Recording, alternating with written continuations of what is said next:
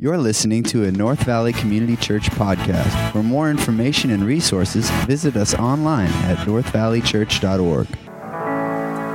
All right. Well, if you were here earlier in the service, they sang happy birthday to me. Those are some of the things that the first service can get away with. Second service, that's not happening. So, welcome to North Valley. Glad that you guys are here. My name is Ryan. I serve as the lead pastor of the church.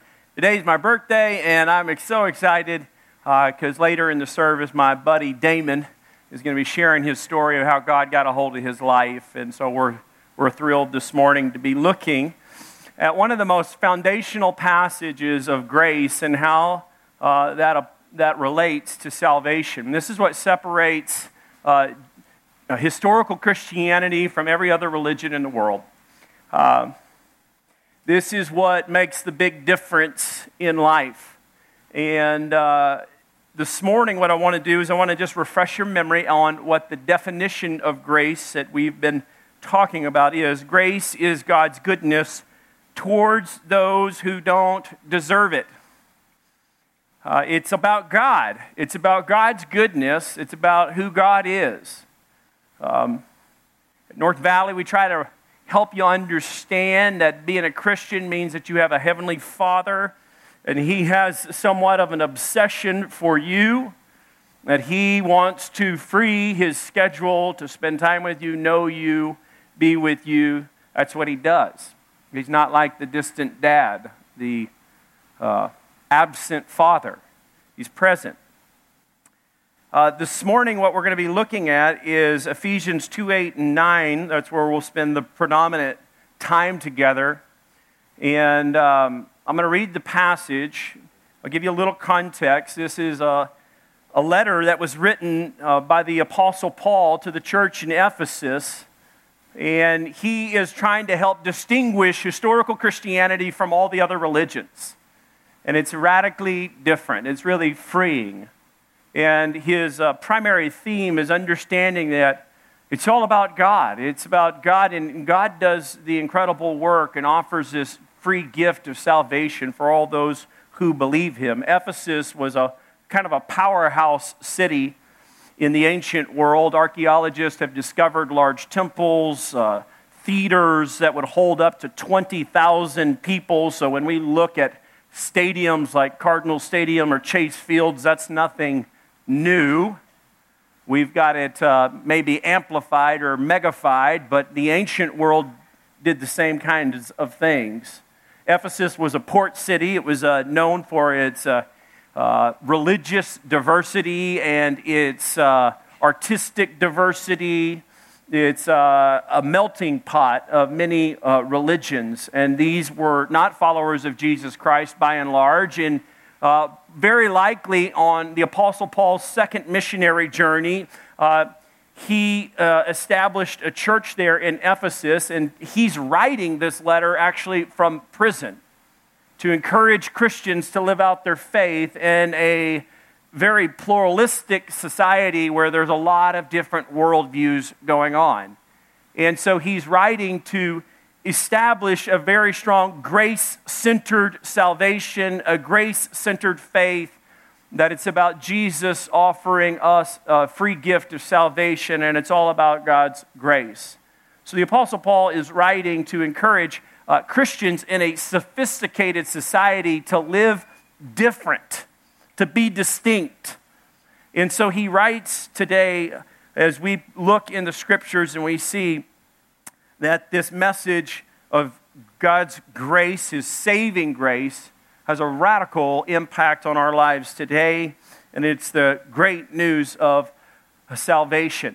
We are in the month of October, which is historically for the church called the month of Reformation. It celebrates the core doctrine of that we are saved by God's grace alone. And it's not by works.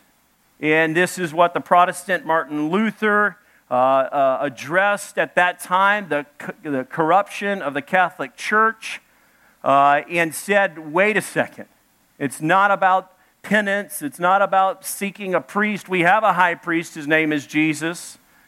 We need the Scriptures, and we're saved by grace alone. It's texts like these like Martin Luther looked at during the beginnings of the Reformation, that ignited a fire in his heart to preach this core doctrine. This kind of message today is what we call closed-handed issues, that they're at the very core of our salvation, that we must understand this as a Christian. We must hold on to these as a church. So God's grace is God's goodness towards those who don't deserve it. Ephesians 2:8 and 9, it says this, "For by grace you have been saved through faith, and this is not your own doing." Let's read that together. It's a gift of God, not a result of works, so that no one may boast. In an effort to try to explain the role of God's grace and faith in salvation to my son, Sam, I took him on a little field trip, and we went down to the local canal. And I kind of told him a story to try to illustrate the role of God's grace, faith, and salvation. And I'll just give you the bullet points of the storyline, but it was like this. I said, Sam, I need you to know the Bible teaches the idea that we were like explorers who got lost in the desert. And every Christian's really like this. Every person that even before they were Christians, they're exploring, seeking, looking for life. And the reality is the Bible teaches that we are all lost. Ephesians starts out and says that we were dead in our trespasses. Like, we got no hope. We're in the desert without a water bottle. We don't have a map. We don't know where to go.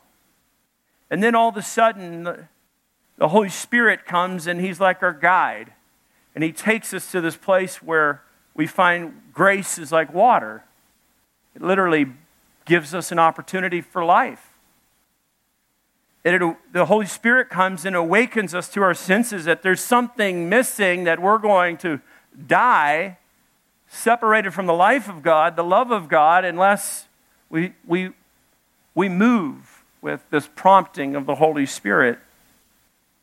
And then continuing on, as I tried to explain to my son Sam, is that the good news about Christianity is that God's grace is like an endless reservoir. In Arizona, every year we consume about 2.5 to 3 trillion gallons of water. In a city that's roughly 6 million, or in a state with roughly 6 million in the city, let me clarify, 6 million in the metro area of Phoenix. It's projected to grow to 9.5 million by 2025. Issues about water are kind of a big deal in the desert. We're in one of the hottest cities in the country. Water is essential for life.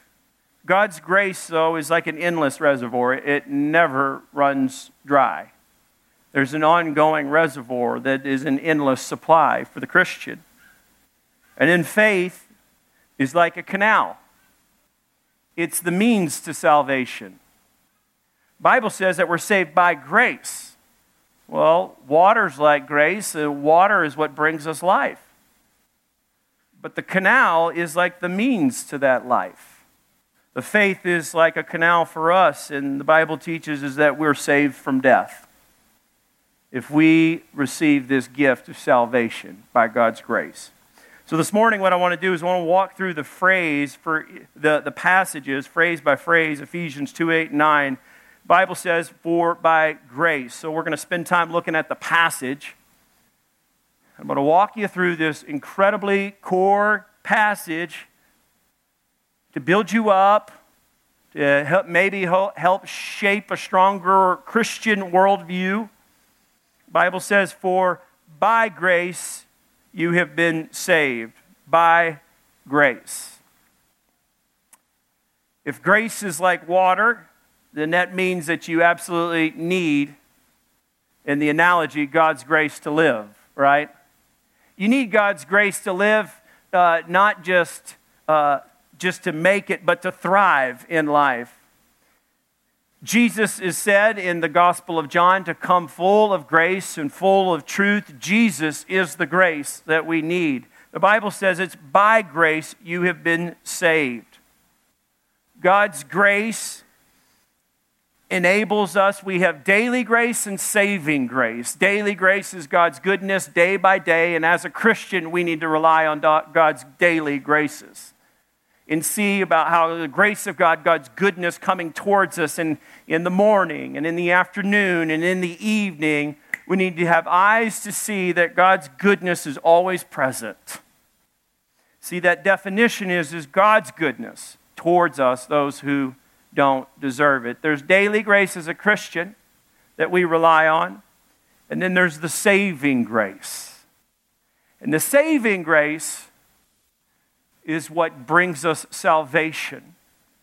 How do we have saving grace? It's found in the person and the work of Jesus Christ. God's greatest demonstration of his grace was the person and the work of Jesus Christ, offering a relationship to mankind. For by grace you have been saved. I studied this passage this week and I asked the question, saved from what? What are we really saved from? Two things I would bring to your attention on being saved from is seeing it is that we're saved from something, but we're also saved to something.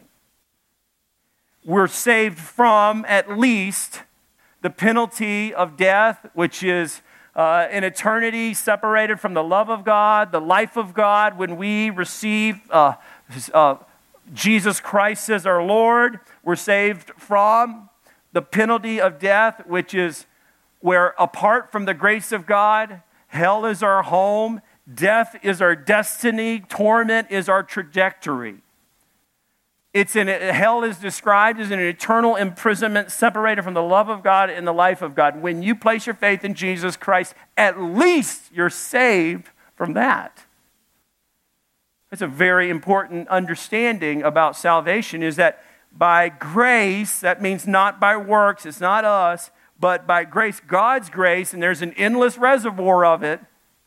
By grace, you have been saved from the penalty of sin. And you're also saved from, here would be where I spend most of my time trying to motivate Christians, is you're saved from a miserable life.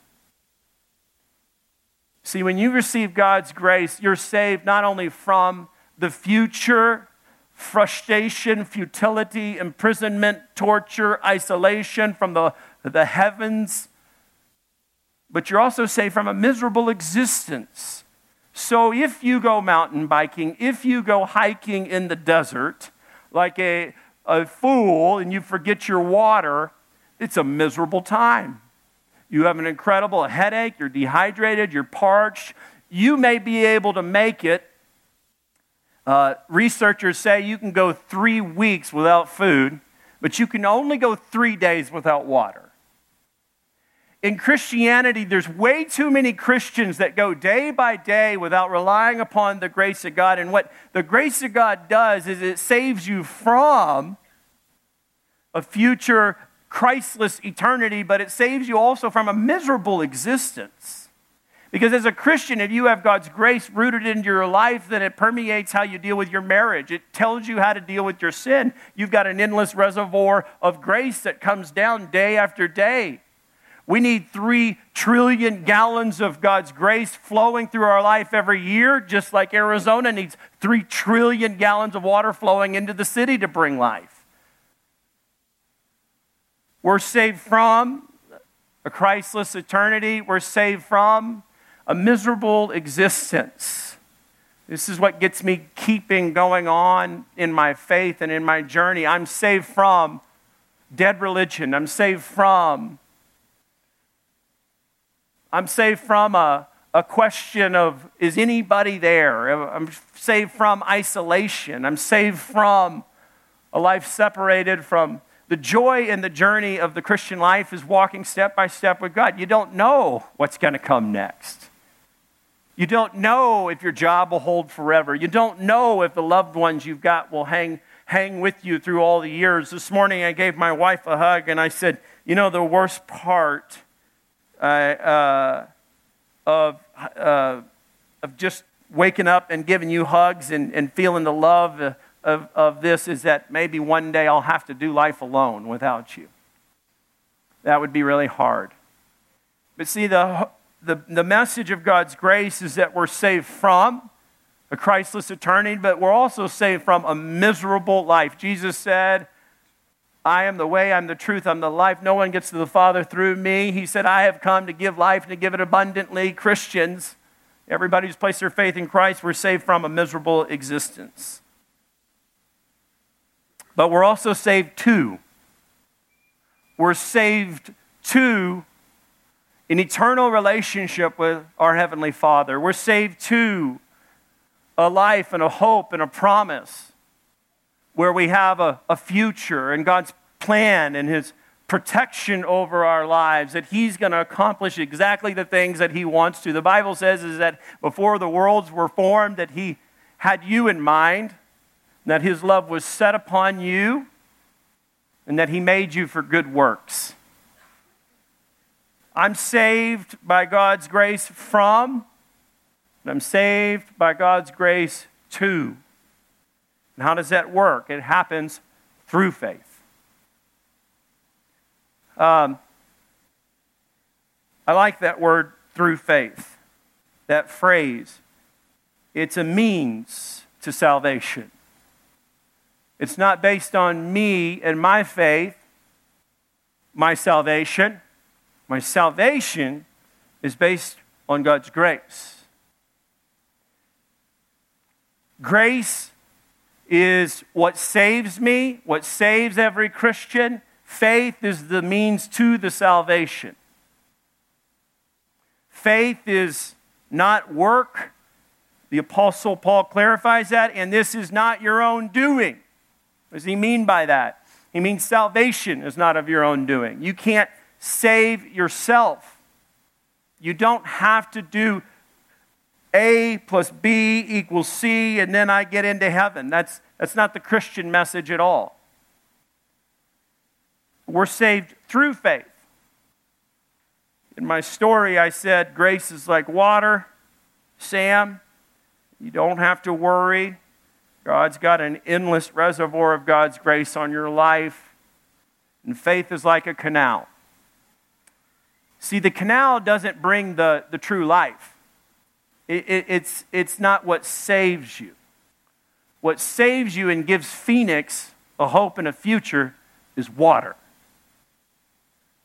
Water is what keeps this city thriving. We need water, but we also need those canals. There's 9 canals in the Phoenix Valley.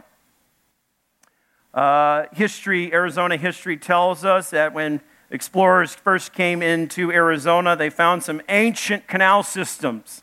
And those very ancient canal systems were the hope and part of the rationale as to how we even named the city Phoenix. It means out of the ashes would come a great civilization. See, those canals are crucial to life in the valley, life in the Phoenix metro area, but it's the water that does the saving. We can go 3 weeks without food, but you can only go 3 days without water. I would say it's the same way in your life with God. So, question comes is, well, can I build my faith? Yes, you can. You can reinforce your faith by living for God, relying on God's grace, and it's like you're strengthening that canal of faith in your heart, able to channel trillions of gallons of God's grace through a given year. The more you rely on God's grace, the more stronger your faith is, the more of God's grace that you can receive on a daily basis, on an annual basis. And guess what? God wants to use you not just so that you can be blessed, but that you can be a blessing to other people. As you strengthen the faith, you need to realize that it's not about you, but God wants to use you and loves you incredibly. The Apostle Paul reminds us of this. He says, and this is not of your own doing.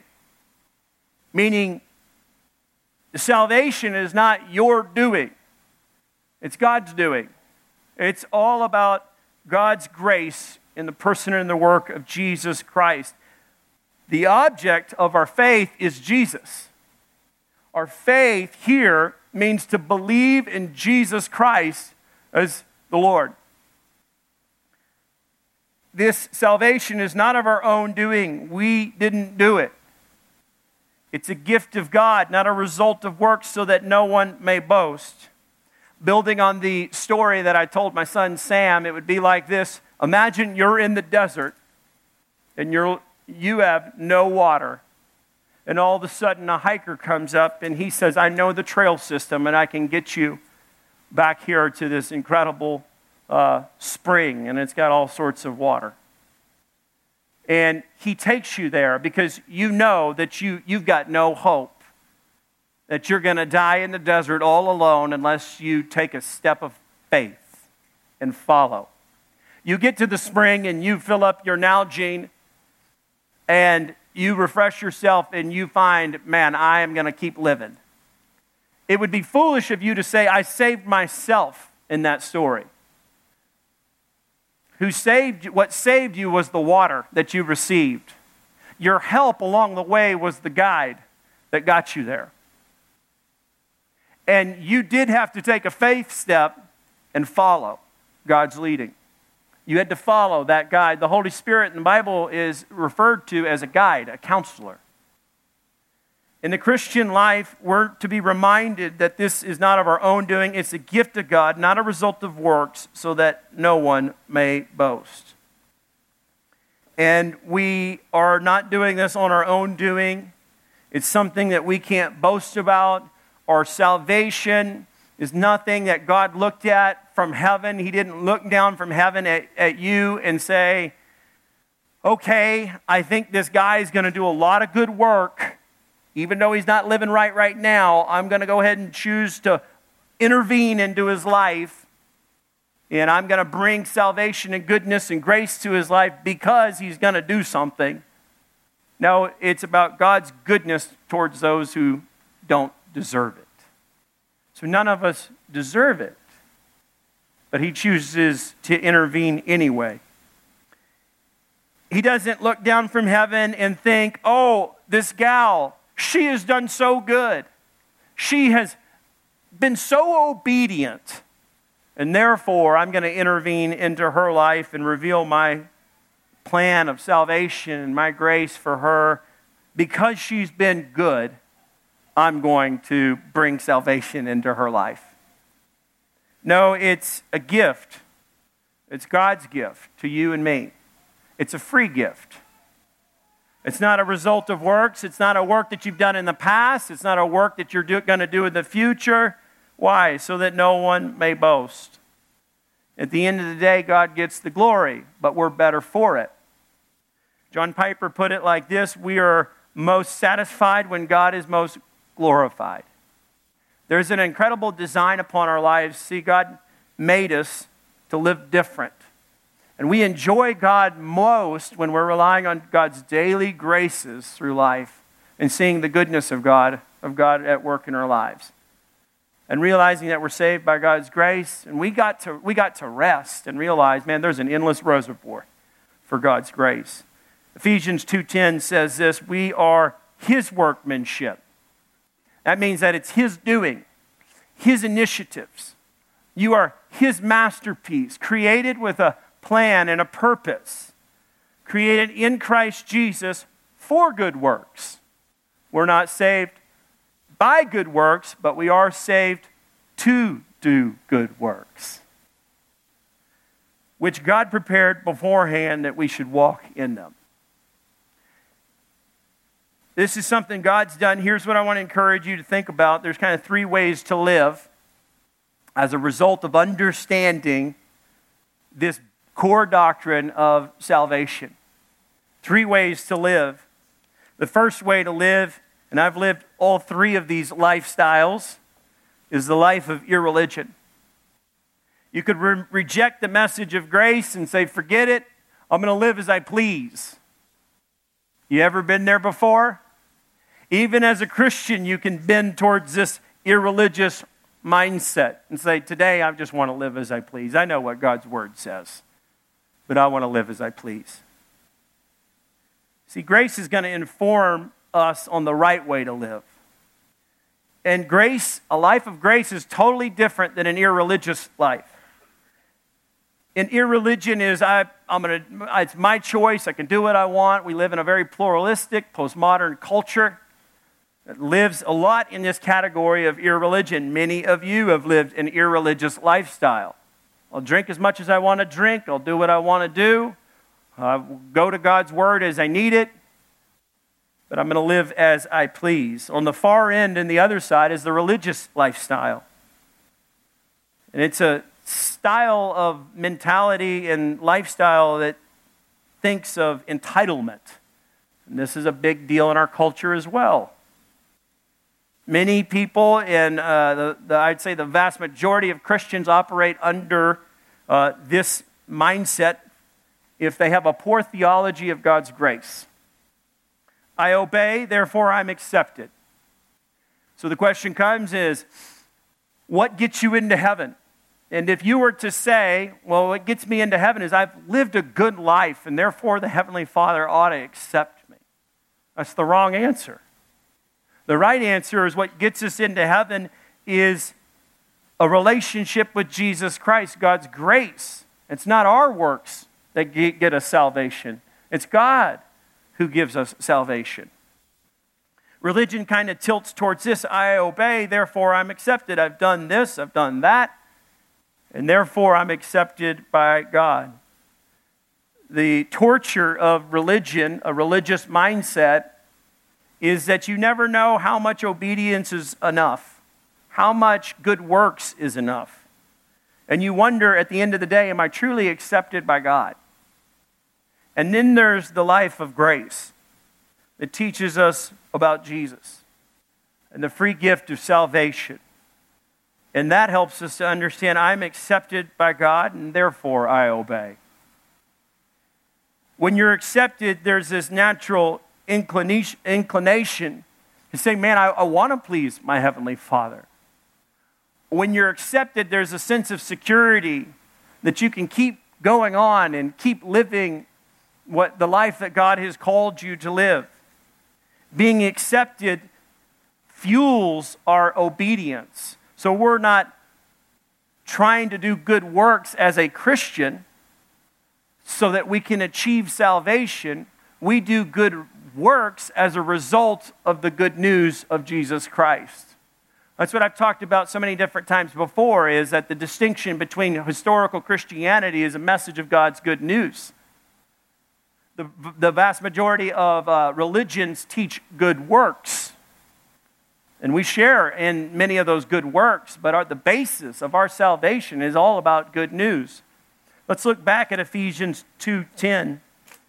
And notice this, that the Apostle Paul does this, is that he doesn't dismiss the importance of obedience. He doesn't dismiss the importance of work. But what did he do before verse 10? He pounded out the reality that you're incredibly accepted by God before he got to good works. He says, for we are his workmanship, created in Christ Jesus for good works. Now let's go back and look at Ephesians 2:8 and 9 for good works. Ephesians 2:8 and 9 says, for by grace you have been saved through faith, and this is not your own doing. It is the gift of God, not a result of works. So the basis of your salvation isn't on your good work, it's on the good work of Jesus Christ. This ought to shape the way you live with a deep level of acceptance. That you're accepted by God. When people won't forgive you, if you're faithful to ask for forgiveness from the Lord and just rely upon his grace, you'll experience his forgiveness. We positionally, as Christians, live in this category of being accepted by God. Let's look at that diagram one last time. Irreligion, grace, and religion. Positionally, you are living in God's grace. There's nothing you can do to get away from God's grace. And look at this. Irreligion leads to death. Grace leads to life. Dead religion leads to death. A religion that's seeking to just work on your own doing, trying to save yourself, leads to death. The only pathway that leads to life is grace. This morning what I want to do is invite up my friend Damon, who is going to share with you his story. So let's give him a great North Valley welcome.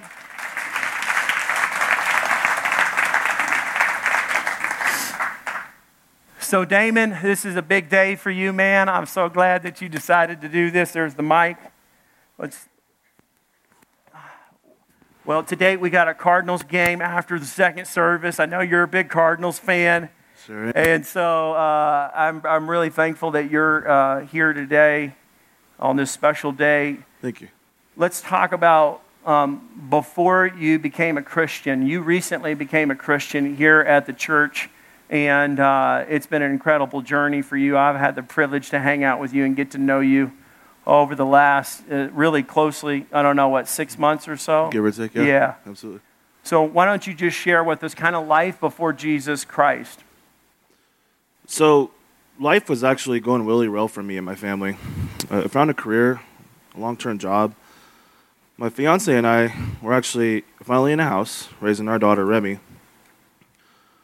I honestly was in a mindset of just building my career and providing for my family. I didn't really have a spiritual need at the time and wasn't concerned about much. As long as food was on the table, the lights were on, a roof was over our head. And as some of you know, I came from a Buddhist background. I was born and raised into the religion. We had many beliefs, but our core value was to do good to receive good, and to do wrong to result in karma. Another belief was reincarnation. One, to be reborn as a human, but with karma you had in the previous life. But that's all I really knew. I followed it. I told myself and others I was Buddhist. But other than that, it wasn't really a day of practice for me. Yeah.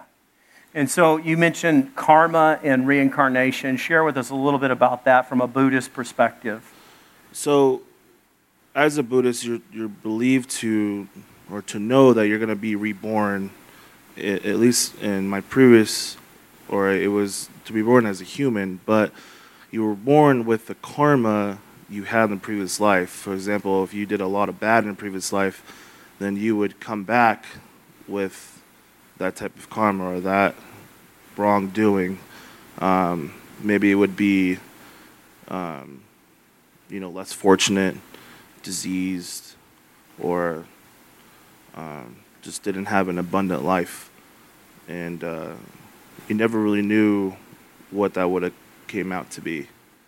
So under Buddhism, the reality is that you're just not sure, even if you're going to have salvation or some level of that. But you're concerned that the concern is if you do bad, then you could be born into like an impoverished family or a disease or potentially handicapped or anything. And if you do enough good, then you would potentially climb up the kind of social sphere ladder. Is that kind of how it works? And the key word in that is potentially. So you never really know exactly what you're going to get into. Like from what I believed is you could do bad and then hold that mic a little bit. You could do bad and then not really know enough good, or you can really know to do enough good to result into a better life afterwards, or as in reincarnation. So it was always a big question mark. So, and we've talked about this a bunch, like understanding good works versus good news, because in my conversations with you, that was a big shift of hearing about the good news of Jesus Christ, and that it's not all about good works. Maybe just elaborate from your perspective on that just for a moment. Yeah, so it would always come, you would always do so much good works and then result in the question mark. But in Christianity, you don't really have to worry about good works. You would, as long as you confess that Jesus is your Lord and Savior and confess your sins, you know what your result's going to be. So you don't always have to worry about the good works. There's good news, and that's comforting. Yeah. So Jesus to you became a better option, because I remember you came to church, and I'm sure you were comparing Buddhism and historical Christianity that we preach at North Valley and the good news message. And so tell us about that journey of how you made that transition to place your faith in Jesus Christ and become a Christian. Absolutely. About 2 years ago, Michelle Branch had invited my fiance, Lacey, and I, plus Remy, to a Sunday service. I must admit I was a bit skeptical, but Lacey finally convinced me to go to support her. And it turned out to be a really good service. We went home from there, and I didn't really think much of it. Weeks had passed by. I went about my daily responsibilities. But one night, I had an incredible dream. For that some time, I actually kept to myself. It was of my father, Randy, and I were sitting at a dinner table, and just in conversation. And then my dad looked at me dead in my eyes and said, "Damon, God is real. You need to believe in him. Follow him." And I was at a loss of words in my dream. I woke up and never had a dream feel so real. Over the next couple of days, I kept thinking about that dream. I couldn't figure out why it seemed so real to me. I finally went to Lacey and told her about it to see what she had to say. She looked at me in the same way my dad did in my dream and said, "God is reaching out to you." I think it was the same week, actually, I went to attend church. And I started going consistently from there. I believe it was Easter Sunday, and I finally had the courage to tell Pastor Ryan I wanted to get together and talk about Christ, as I had some questions. We had met a few times and spoke on the phone, and he asked the question if I was ready to receive Christ as my Lord and Savior. I already knew my answer, and it came out without any hesitation. I said yes, and we prayed together. The very next week, I received my first Bible from Michelle and Andy Branch, and I started to study with Will Landis and Ryan. And I must tell you, this journey has been such a blessing. I've learned so much, not only in Christianity, but in life as well. And now it's time for my baptism. This past September, Ryan brought up the opportunity for me to get baptized. For me, I was a little set back as to, do I deserve it? What does it really mean to get baptized? And have I done enough in this short amount of time to earn the baptism? It took me a whole week to come to terms with it. And then I said yes. Man, I tell you, it was so worth it. The whole experience was euphoric. It just felt as if 26 years washed away, and I felt reborn, which is a really overwhelming feeling. When it came time for pictures with my family, we all got very emotional and shed some tears of joy. You know, what's really cool about his story is that right before I called you that day, and I said, you know, because I remember we were talking underneath the Ramada first, you came up to me and you said, "Hey, I really want to talk to you more about Jesus and understanding who he is." And I'd seen you come time after time. And I had just told our staff team that we wanted to generate a list of 100 people that didn't know Jesus and start praying for them. And you were at the top of my list. And I was praying for you for probably weeks, that God would draw you to himself, and God would do it evidently. And so there was a lot of that God was doing at work in this man's life right here. And then I found out I got that phone call I told you about with Jody. Yeah. Jody Humber, a guy in our church. He calls me randomly and says, he wasn't even coming to our church at the time, and he said, "Ryan, I hear Damon's going to your church, and I want you to know I've been praying for him, and I just wanted to know if you could reach out to him." And I said, "Jody, he's been on my prayer list, and I was actually planning on calling him today." And he said, "Well, that's awesome." So I called you with an absolute confidence that God was doing a divine appointment, and that just reaffirms it, because you said, I called you and I said, are you ready to receive Jesus Christ? Yeah. And you said, "Yeah, I'm ready to go," which shocked me. I was like, whoa. Yeah, it was natural. It was like, that was easy, man. Yeah. Yeah, it was a cool feeling. And right when you asked the question, I knew naturally to say yes. It was no question about it. And, the part that, that I remember you telling me is the part that's freeing is when we talk about dealing with sin, under doing wrong in a Buddhist mindset, you just never know if you're good enough. And what is the response to sin is, we'll just do more good work. Yeah, it was, if you did bad, you would want to create yourself good karma. So you would want to do good for others, do good in the community, or do good in the church, or their church. And but it was never a place where you can hit. It wasn't like, okay, do X, Y, and Z. It will lead to here. It's like, okay, do this, and hopefully you'll have better karma in your next life. So it was always a question, or always, did I do enough? Am I okay now? What if I do bad again? Is that going to even hurt me even more? Would I have to do even more than I did last time? You just never really knew. And so choosing Jesus for you was a big game changer in that worldview. How would you describe that? It was definitely a big game changer, just due to, one, it had a roadmap as in terms to, confess that Jesus is your Lord and Savior, confess your sins, and you're accepted, and you're good to go. That's it. And then for me, it was comforting just to know that, and to be able to, you can live life abundantly without having that back of the mind fear of what's going to happen next, because we all know what's going to happen next. And it's, lack of a better word, comforting. Yeah, and that's that acceptance piece that I was talking about. In a life of grace, the big issues of life are settled. You have an acceptance with God, and therefore you can live a life of joyful obedience and trusting that He's a good Father, and trusting Him. And a religious mindset is by and large, well, if I obey and do all these good works, then I'll be accepted. But the question is there, you said it, at the end of the road in Buddhism is a big question mark. It's what you said, the key word we said together is potentially. Potentially. So the weight is off. So tell us about what's next for you. So life after receiving Christ has been a really beautiful ride. Immediately after my baptism, I felt life as just vibrant and bright. I had a strong sense of comfort and mission in my life. And since then, I've joined my first neighborhood group. I completed my first study with Ryan and Will.